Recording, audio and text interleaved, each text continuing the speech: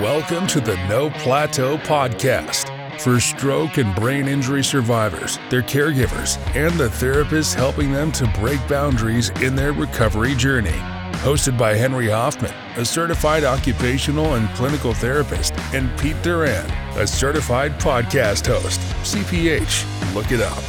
This podcast is intended to supplement stroke and brain injury survivors' recovery journey. Therefore, all content affiliated with this podcast is for informational purposes only and is not intended to be a substitute for professional medical advice, diagnosis, or treatment. Hey everyone, welcome to the very first inaugural episode of the No Plateau Podcast. I'm your affable host, Pete Durand. Completely underqualified to be here, but that's why we have Henry Hoffman, an expert in all things neuro and stroke rehab related. And our producer, Kali Russo, is here as well, and she's going to make sure we stay in line. So, Henry, this is our first one. I'd like you to kind of explain who should be listening to the podcast, and then we'll kind of get into your background. Sure. Well, welcome everyone. And Pete, good to see you. Carly, thanks for helping us. The podcast is going to be geared towards stroke and brain injury survivors, their loved ones, students, caregivers, and anyone interested in learning how to help individuals suffering from a neurological injury improve. So we're really excited to talk about fun things ranging from stuff that works based on evidence. There's literally 3,000 randomized control trials out there on motor recovery, and 1,300 of them are on upper extremity. Yet people have no idea what actually works, what doesn't work, and they call us or contact me. I've been doing this for over 20 years. And therapists get patients all the time saying, gee, I don't know what to do. I just suffered a stroke. So the hope with this podcast is to focus on answering key questions, challenging the status quo, providing solutions based on research, educating the audience, whether it's an OT, PT, a loved one, and really just helping them understand the process of neuroplasticity and where they can go to drive their brain into new recovery. And it's amazing, stroke, every 45 seconds, there's another stroke survivor. And these stroke survivors did not ask to be experts in stroke. So someone needs to help. And there's a lot of good therapists out there, and we hope to do our part here with the podcast. So, let's just dig into that right now. So neuroplasticity, that was one of the terms you asked me right away when I joined you in the effort to help stroke survivors. We're going to dig into that term and other terms, but let's set the stage here before we find out why you even care about this, Henry. So first of all, as you mentioned, a stroke every 45 seconds, roughly around 800,000 strokes a year, and most of those people have been pushed out of the healthcare system, out of therapy, well before they're fully recovered. So there's roughly 8 to 10 million people at any given time who are still capable of living in an active lifestyle but don't know how to. And that's a big part of who we're trying to reach. So, Henry, why don't you share the story of how you became passionate about stroke and neuro rehab, and then you actually started a company to focus on this. So maybe share some of that story, and then it'll help our listeners kind of get centered. Well, it actually started with my local prison guard when I was doing some community work. No, just kidding. That's episode 36. Yeah, I want the people to like me to start off, right? Right. So I'm an occupational therapist. So I graduated from the famous D'Youville College, which, by the way, is now a university as of this year. So we're very excited about that. I'm from Buffalo. My brother, John, is from Buffalo, and we both started SABO. And it's a funny story. Do you actually know how SABO started? No. I don't, but I'm sure you're probably on their alumni page somewhere. Yeah, I got a lot of LinkedIn contacts from them. I'd like to work out with them a lot and do some fun things. So going home is always a treat. So tell us how this whole thing got started. Yeah, so after graduating from D'Youville, did a stint at a skilled nursing facility for about a year in Connecticut, and then went to Burke Rehab Hospital, where I did a few years there at White Plains, New York. That was awesome experience. I love Burke. Mm-hmm. That's where you learn how to do inpatient rehab, outpatient rehab. You focus on all different diagnoses as you get more educated, from stroke to brain injury to pulmonary to amputee. So it wasn't until I was an outpatient. I had a client who was a pediatric stroke. The mom came in. And the funny part about it, the punchline is it has to do with an or. That's how Sabo started, with an oar. And the mom came in and said, my son wants to go to summer camp because he has hemiparesis, which means one side of your body's affected. And he didn't have hand function. He could not hold on to the oar. So when the kids were canoeing, the hand would slip off the oar. So as an occupational therapist, we learned to adapt, get creative, use adaptive equipment, assistive technology. So I took a water glove and I had Velcro and loop and hook sewn onto it and attached it to a little sleeve of thermoplastic material and had the sleeve go over the oar. So when his hand was attached to the oar, it would never come off. It would just slide up and down so he could actually cross the body, kind of like going from one side to the other side. And his hand would stay put. It was a proud moment as a new OT. Mom was happy, son was happy. So the oar was sitting in the corner and I was working with a stroke survivor and the client was laying down on a plinth and we were working on shoulder strengthening. And suddenly I noticed her arm was really wobbly. It was weak. And I just wanted to work on what's called controlled lowering, where you slowly lower the arm down from against gravity to gravity assist. And I'm checking out the oar in the corner. I go, this might be interesting. So I said, humor me. Put this oar between your legs, to this wonderful woman. And she gave me a look. And I said, put your hand on this gliding sleeve. And I want you to glide up and down with this oar. And her arm went from very unstable, weak, wobbly to controlled, what's called open chain movements. And the light bulb went off. I go, holy cow, look at the difference in her arm movements. So long story short, that product became known as the Sabo Glide eventually. So my brother and I created that product together and we had to start a company, and we'll save this for another podcast, but we started a company. We called it Affordable Therapy Equipment back in the day. Now this was, mind you, this was just to have drinking money on the weekends and help a few patients along the way. Most companies are started for the very same reason. Yes. So we called it Affordable Therapy Equipment. Within 1 week, we raised prices and changed the name to Semi-Affordable Therapy Equipment. Just kidding, of course.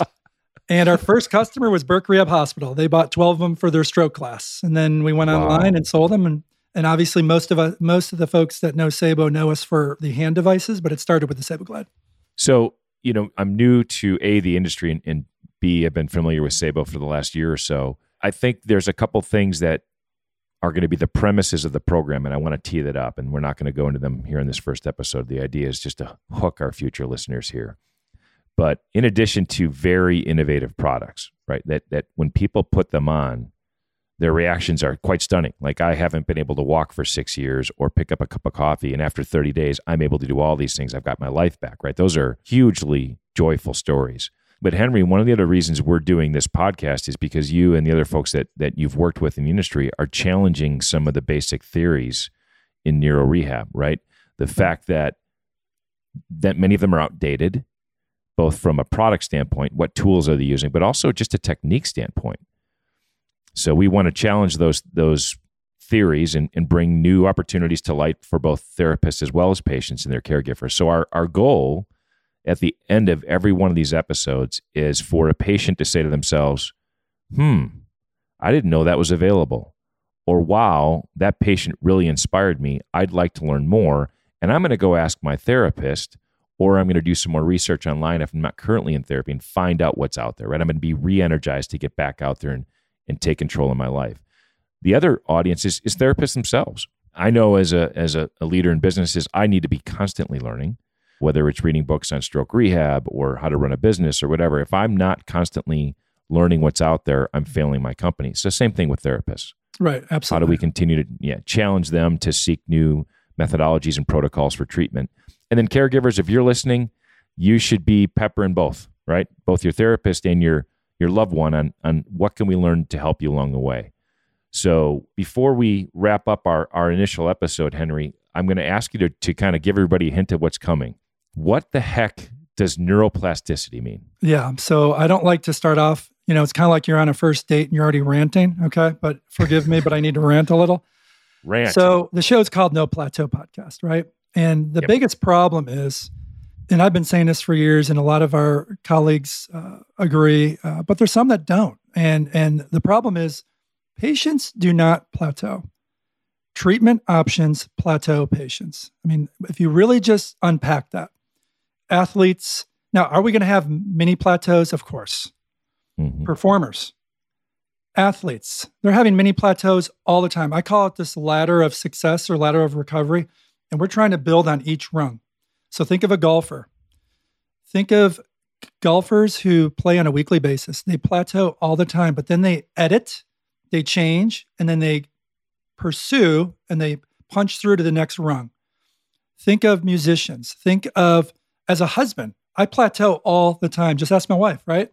But I pivot, I edit. As a dad, I do it too, and I improve. So stroke survivors will plateau. I know it's called No Plateau Podcast, but these are mini setbacks. This is not permanent plateaus. Neuroplasticity does not have an expiration date. You can positively rewire your brain or negatively rewire your brain today or 30 years post-injury. Okay, it's not like it shuts off after the time runs out. So the issue is, it is very convenient for some health professionals, of course, insurance companies, to tell patients that there's no more we can do for you, no more progress can be made. And obviously, given the constraints of the healthcare reimbursement structure, of course they're going to plateau. They're getting 30 to 60 minutes 3 times per week. The real recovery will happen at home. So yes, you're going to have these mini setbacks, and in many episodes, we'll be talking about how the brain recovers. We'll be bringing on awesome, smart guests, and they'll be talking about the different stages of stroke.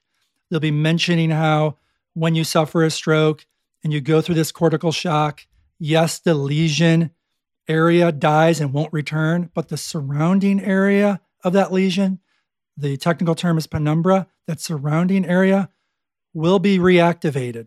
And it'll happen over a couple months, and then the brain will start to rewire through evidence-based treatment techniques, which we'll be discussing in later episodes.